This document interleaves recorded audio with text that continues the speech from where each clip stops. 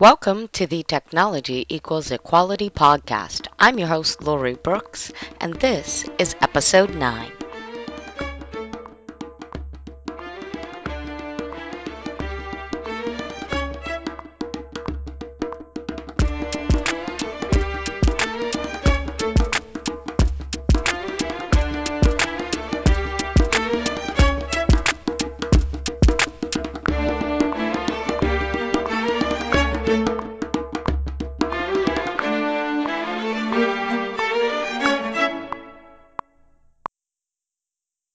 Welcome, everyone, and thank you so much for joining me here for episode 9 of the Technology Equals Equality podcast. This podcast is designed for you to hear the journey of those entrepreneurs who have been there and done that, find the pain in an industry that you may not have thought of, and hopefully create your new business through a business idea with a solution for the pain in the industry. Today, our guest is Shauna MacKenzie. Shauna MacKenzie is a public speaker and serial entrepreneur. Shauna is a believer that the recipe for success is when entrepreneurs blend their innate strengths with passion and strategy. Known for her big picture mentality and perceptive marketing insights, Shauna helps overwhelmed entrepreneurs kickstart their business, streamline their brand, and generate revenue through their passion. Shauna's entrepreneurial career began in 2007 with the founding of South Carolina's first full-time image consulting firm, MacKenzie's Image Consulting. Recognized as one of the South's premier experts in impression management, MacKenzie's Image Consulting has been featured in Huffington Post, Young and Fabulous, and Self-Employed Magazine, Mint.com, MSN, Career Builder, and many other media outlets. As an early adapter to social media, MacKenzie's Image Consulting quickly gained a following, while Shauna became the go-to source for helping others effectively self-promote and market themselves in their own entrepreneurial venture. In 2011, Shauna developed an online e-course for aspiring image consultants. Following the success of this product, she has continued to build online content-based products, including an intensive 6-week online certification course. I'm so thrilled to welcome you to the show, Shauna. Thank you for sharing your time with us today. Thank you. Thanks for having me. Certainly. So first, we'd like to hear a story of how it is that you once saw the future before you decided to begin branding yourself and creating your best kept self. Good question. I laugh because I feel like that's an everyday occurrence for me. When I started my business, I was only 22 at the time. I should say my first business, and so at that time, I still had a lot of growing up to do. And I was just having a conversation with one of my employees yesterday about how I remember sitting in a Starbucks with a journal in my hand, mapping out exactly what my dream office was going to look like when I, hit it big, down to the detail of the reception area. And I think, in the beginning, you're so excited to grow whatever it is that empire is. And what got in the way for me kind of a couple years in was holding on to that vision so hard that I wasn't quite letting myself evolve into the new path that had really happened right in front of me, if that makes any sense. So it served a purpose at its time, but I think, one of the most important things to remember is that vision can change, and if you hold on to what you think you started off with, you might be missing a lot of opportunities that are right in front of you. Certainly. You have to be ready to change and accepting of the fact that, that path may bend and twist and turn, but, if you just keep moving forward, you will arrive somewhere. Exactly. Definitely. So what were some of the first steps that you took once you decided it was time to work for yourself? The very first thought that went through my head was, of course, a website. And I see that being a common thought among most people once they get the business started is, I need to get online. I need to get that website going. So that was the first step. I definitely had sat down and started kind of writing out a business plan for myself. That was constantly in the works. And to be honest, I never followed even anything that was in it. And then the next steps were just, okay, getting my name out there. And this was before social media really turned into such a big thing that it is now. And so for me, it was, what organizations locally can I get involved with? What sort of networking events are happening in my area? What sort of people do I need to be meeting? And kind of starting to build my Rolodex was really those first few steps. So making your presence known and then really getting your name out there and networking with others, definitely, Exactly. with the website and, creating your plan. And thus far, I think many of us have created that business plan in the beginning, and we look back at it and chuckle every single time. I, too, have that plan. And I look back at it like, wow, that's what I wrote. So it's completely understood. It's a work in progress for everyone. But what did you find to be one of the most difficult parts of becoming an entrepreneur, and why did you find it difficult, and how did you go about, overcoming this obstacle? Because, of course, we all have those moments where we consider it to be a setback, or, I've had previous guests consider it a failure, and as mentioned, there are no failures. There's only feedback. So definitely tell us one of those most difficult parts for you. I think that I always reference year 3 of self-employment as being my absolute toughest year. And what I was facing there was, as I touched on before, more of an evolution of where I was going that I didn't really want to accept. So what was happening is, I started a consulting practice, and I had kind of fallen out of love with the actual one-on-one consulting. And what I was really loving was the marketing side of it, and social media was becoming a thing at that time. And then just the business, running the business and operations. And I didn't see that at the time. And so what happened was I became incredibly contemptful about my business, and I dragged my feet when it came to doing client work, and ultimately my sales plummeted, and I was broke. And any entrepreneur knows, and I'm sure they've all faced that situation, when you're broke, it's one of the worst mindsets to be in. It blocks you up creatively, it blocks you up professionally, and it's really hard to push past that. And so that year I really had a lot of reflection and dark moments of, oh my gosh, did I do all this work to get myself in the wrong industry? And what was really happening is I evolved as a business owner, and my interest kind of pivoted in a different way, but it still was all under the same scope. And so I needed to come to terms with that and make that choice. And that meant that, for me to be able to pivot in the way that I wanted to, I was going to need to delegate and probably hire out, which meant more money that I didn't have, someone to take over that so that I could grow. So it was kind of knowing when to spend the money to make money.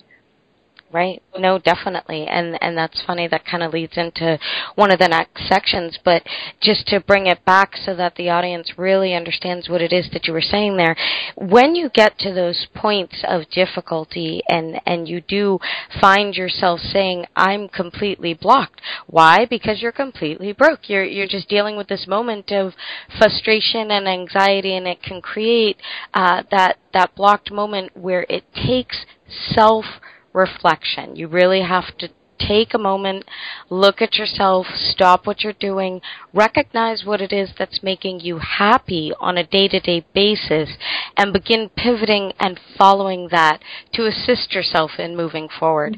So definitely, and as you were saying, it's one of those moments where you begin creating your operations and procedures.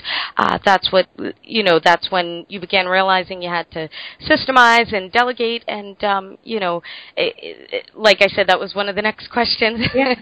Was, when did you begin forming your operations and procedures and building your team? And sometimes it comes from one of those moments of being stuck. So tell us a little bit more about one of your niche markets in, training others in using their body language and reading microfacial expressions.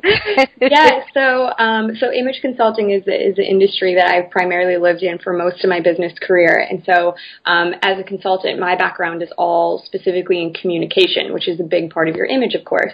And body language and facial expressions that's one of my passions. I absolutely love the power that we have within body language, not only displaying it in a certain way for the advantage of building the relationship, but also becoming an excellent reader of body language so you can adjust the conversation as necessary. And I think a lot of people really overlook that element in terms of communication because we're so focused on the verbal and what words are being said, but those are all just facts and information. When you really want to get to the core of someone's emotions and how someone's truly feeling, that's when you really need to look at body language. And I mean, anyone can benefit from enhancing those skills in every situation, personally and professionally. Certainly. No, definitely. If your body language, there's been multiple blogs and multiple studies on that. If your body language is representing something off from what it is that you're conveying verbally, it's very, very apparent, and it's very important for people to pay attention to those things. But what would you think that a prospective entrepreneur should really take into consideration prior to taking their leap? Whatever amount of work you think it's going to be, multiply that by 10. That is a great answer. That is such an excellent answer because, there's so many different things that, I've looked at over the past number of years. In particular, one of the books, 4-Hour Workweek by Tim Ferriss, Yep. It's an excellent book.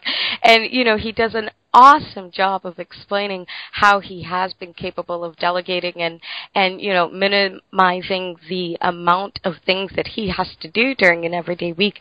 But that is something that comes with time. It definitely is not something that an entrepreneur can start off with, especially those who are bootstrapping it. If you're bootstrapping, you are attempting to wear a number of different hats when you begin, and the amount of work you think you're going to put in is definitely multiplied exponentially. Exactly. I've always the way that I've looked at things, in the beginning, you're either sacrificing your time or your money. So if you're bootstrapping like I did, you're sacrificing your time to do everything yourself and figure it all out. Now, I've acquired a lot of skill sets purely because I just had to do it myself. I didn't have the money to spend it. Now, and what I learned just, in my example of year 3 is sometimes you still have to spend the money even when it's not there. You need to come up with it to grow because at some point you can't sacrifice your time anymore. And I think you're right. There's so many great resources out there, including that book, that help you get to that point. And, even now, I'm definitely not putting in, the same amount of hours on a daily basis as I was then, but that's because I'm now sacrificing money so that I can live a more well-rounded and balanced life, which is so important. Precisely. And in fact, I'll bring up another book. It's Virtual Freedom by Chris Ducker, who will be a guest soon. Yay! But, he was actually, the entire book, his entire business is based off of finding that virtual assistant so that you can learn how to delegate properly and how to make it such a streamlined process of delegation that you're capable of freeing that time. So, between those two books, like you said, if you spend the time and sacrifice the time in the beginning, you build to a point where you're capable of sacrificing the money to gain that time later, definitely. So as you know, this show is created to assist entrepreneurs in hearing the journey, finding the pain, and then creating a solution. So Shauna, we would like to help you. You went out and you found your niche market and you found the pain and you began serving that pain, but we would like to begin serving your pain. So, if you had a magic wand and could change anything at all in your business, what would it be and why? Take a moment and definitely think about how this pain impacts business for you on a day-to-day basis, operationally, procedurally. What is it that you're struggling with? That is an excellent question. So, one of the things that I've realized and in this journey with having kind of several ventures that I manage My passion and my mission lies in best kept self. That is what's going to be in my life long term, and has been before we rebranded it. But the core of that message, that you can have everything that you want personally and professionally if you first and foremost put yourself first. That's what I want to build the next phase of my entrepreneurial career and my career in general around. The difficulty in that is, because I want to drive that business with mission first, that means kind of stepping back and not forcing a revenue model from the beginning to kind of risk any sort of honesty and authenticity with the brand. So I've got to make up for everything else that I need to do financially, like paying payroll, paying taxes, all my overhead. I've got to get that money from somewhere, which means that I need to still split my time and focus my time on these other ventures, which I love. But if I had to put priorities in place, best kept self would be at the top. So it's really difficult to know that, okay, I've got to be over here doing these things so that I can generate income and revenue for the business so that we can drive mission first with best kept self and move forward.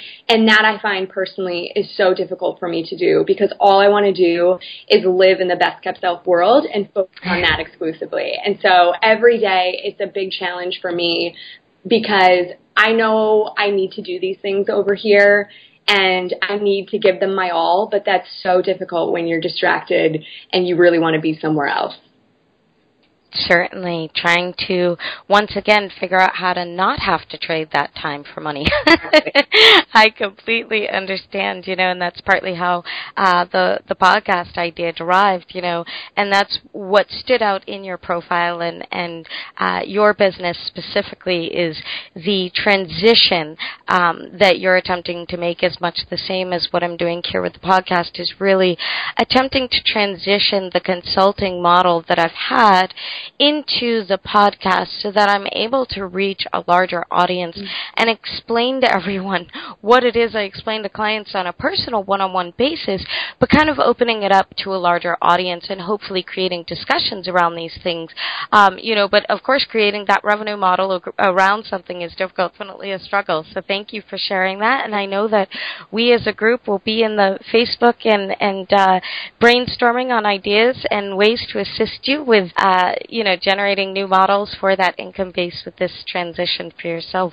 But Shauna, thank you so much for joining us here today. I truly appreciate you providing us with your time and expertise. And share with our listeners the best way that they can find you. The best way and the easiest way to get a hold of me is on Twitter. I'm a Twitter fiend. So you can find me at the handle Ms. Shauna Mack, and that's MSShaunamack, Ms. Shauna Mack. And then you can also find me at bestkeptself.com. Awesome. And again, everyone, you can reach out to Shauna at bestkeptself.com, or you can also reach out to her through our show notes page on our new domain at technologyequality.com/Shauna. Shauna, thank you again for joining us, and we wish you a wonderful day. I appreciate it. Thank you so much. Image consulting and motivational speaking, guys, you can build your business off of whatever your passion is. Be ready for the change, but get out there and start something so that you have something to change. So just get out there. That's the point. I hope you guys enjoyed this week's episode. Thank you again for joining me, and until next week's episode, when we continue to hear the journey, find the pain, and create solutions, enjoy the week.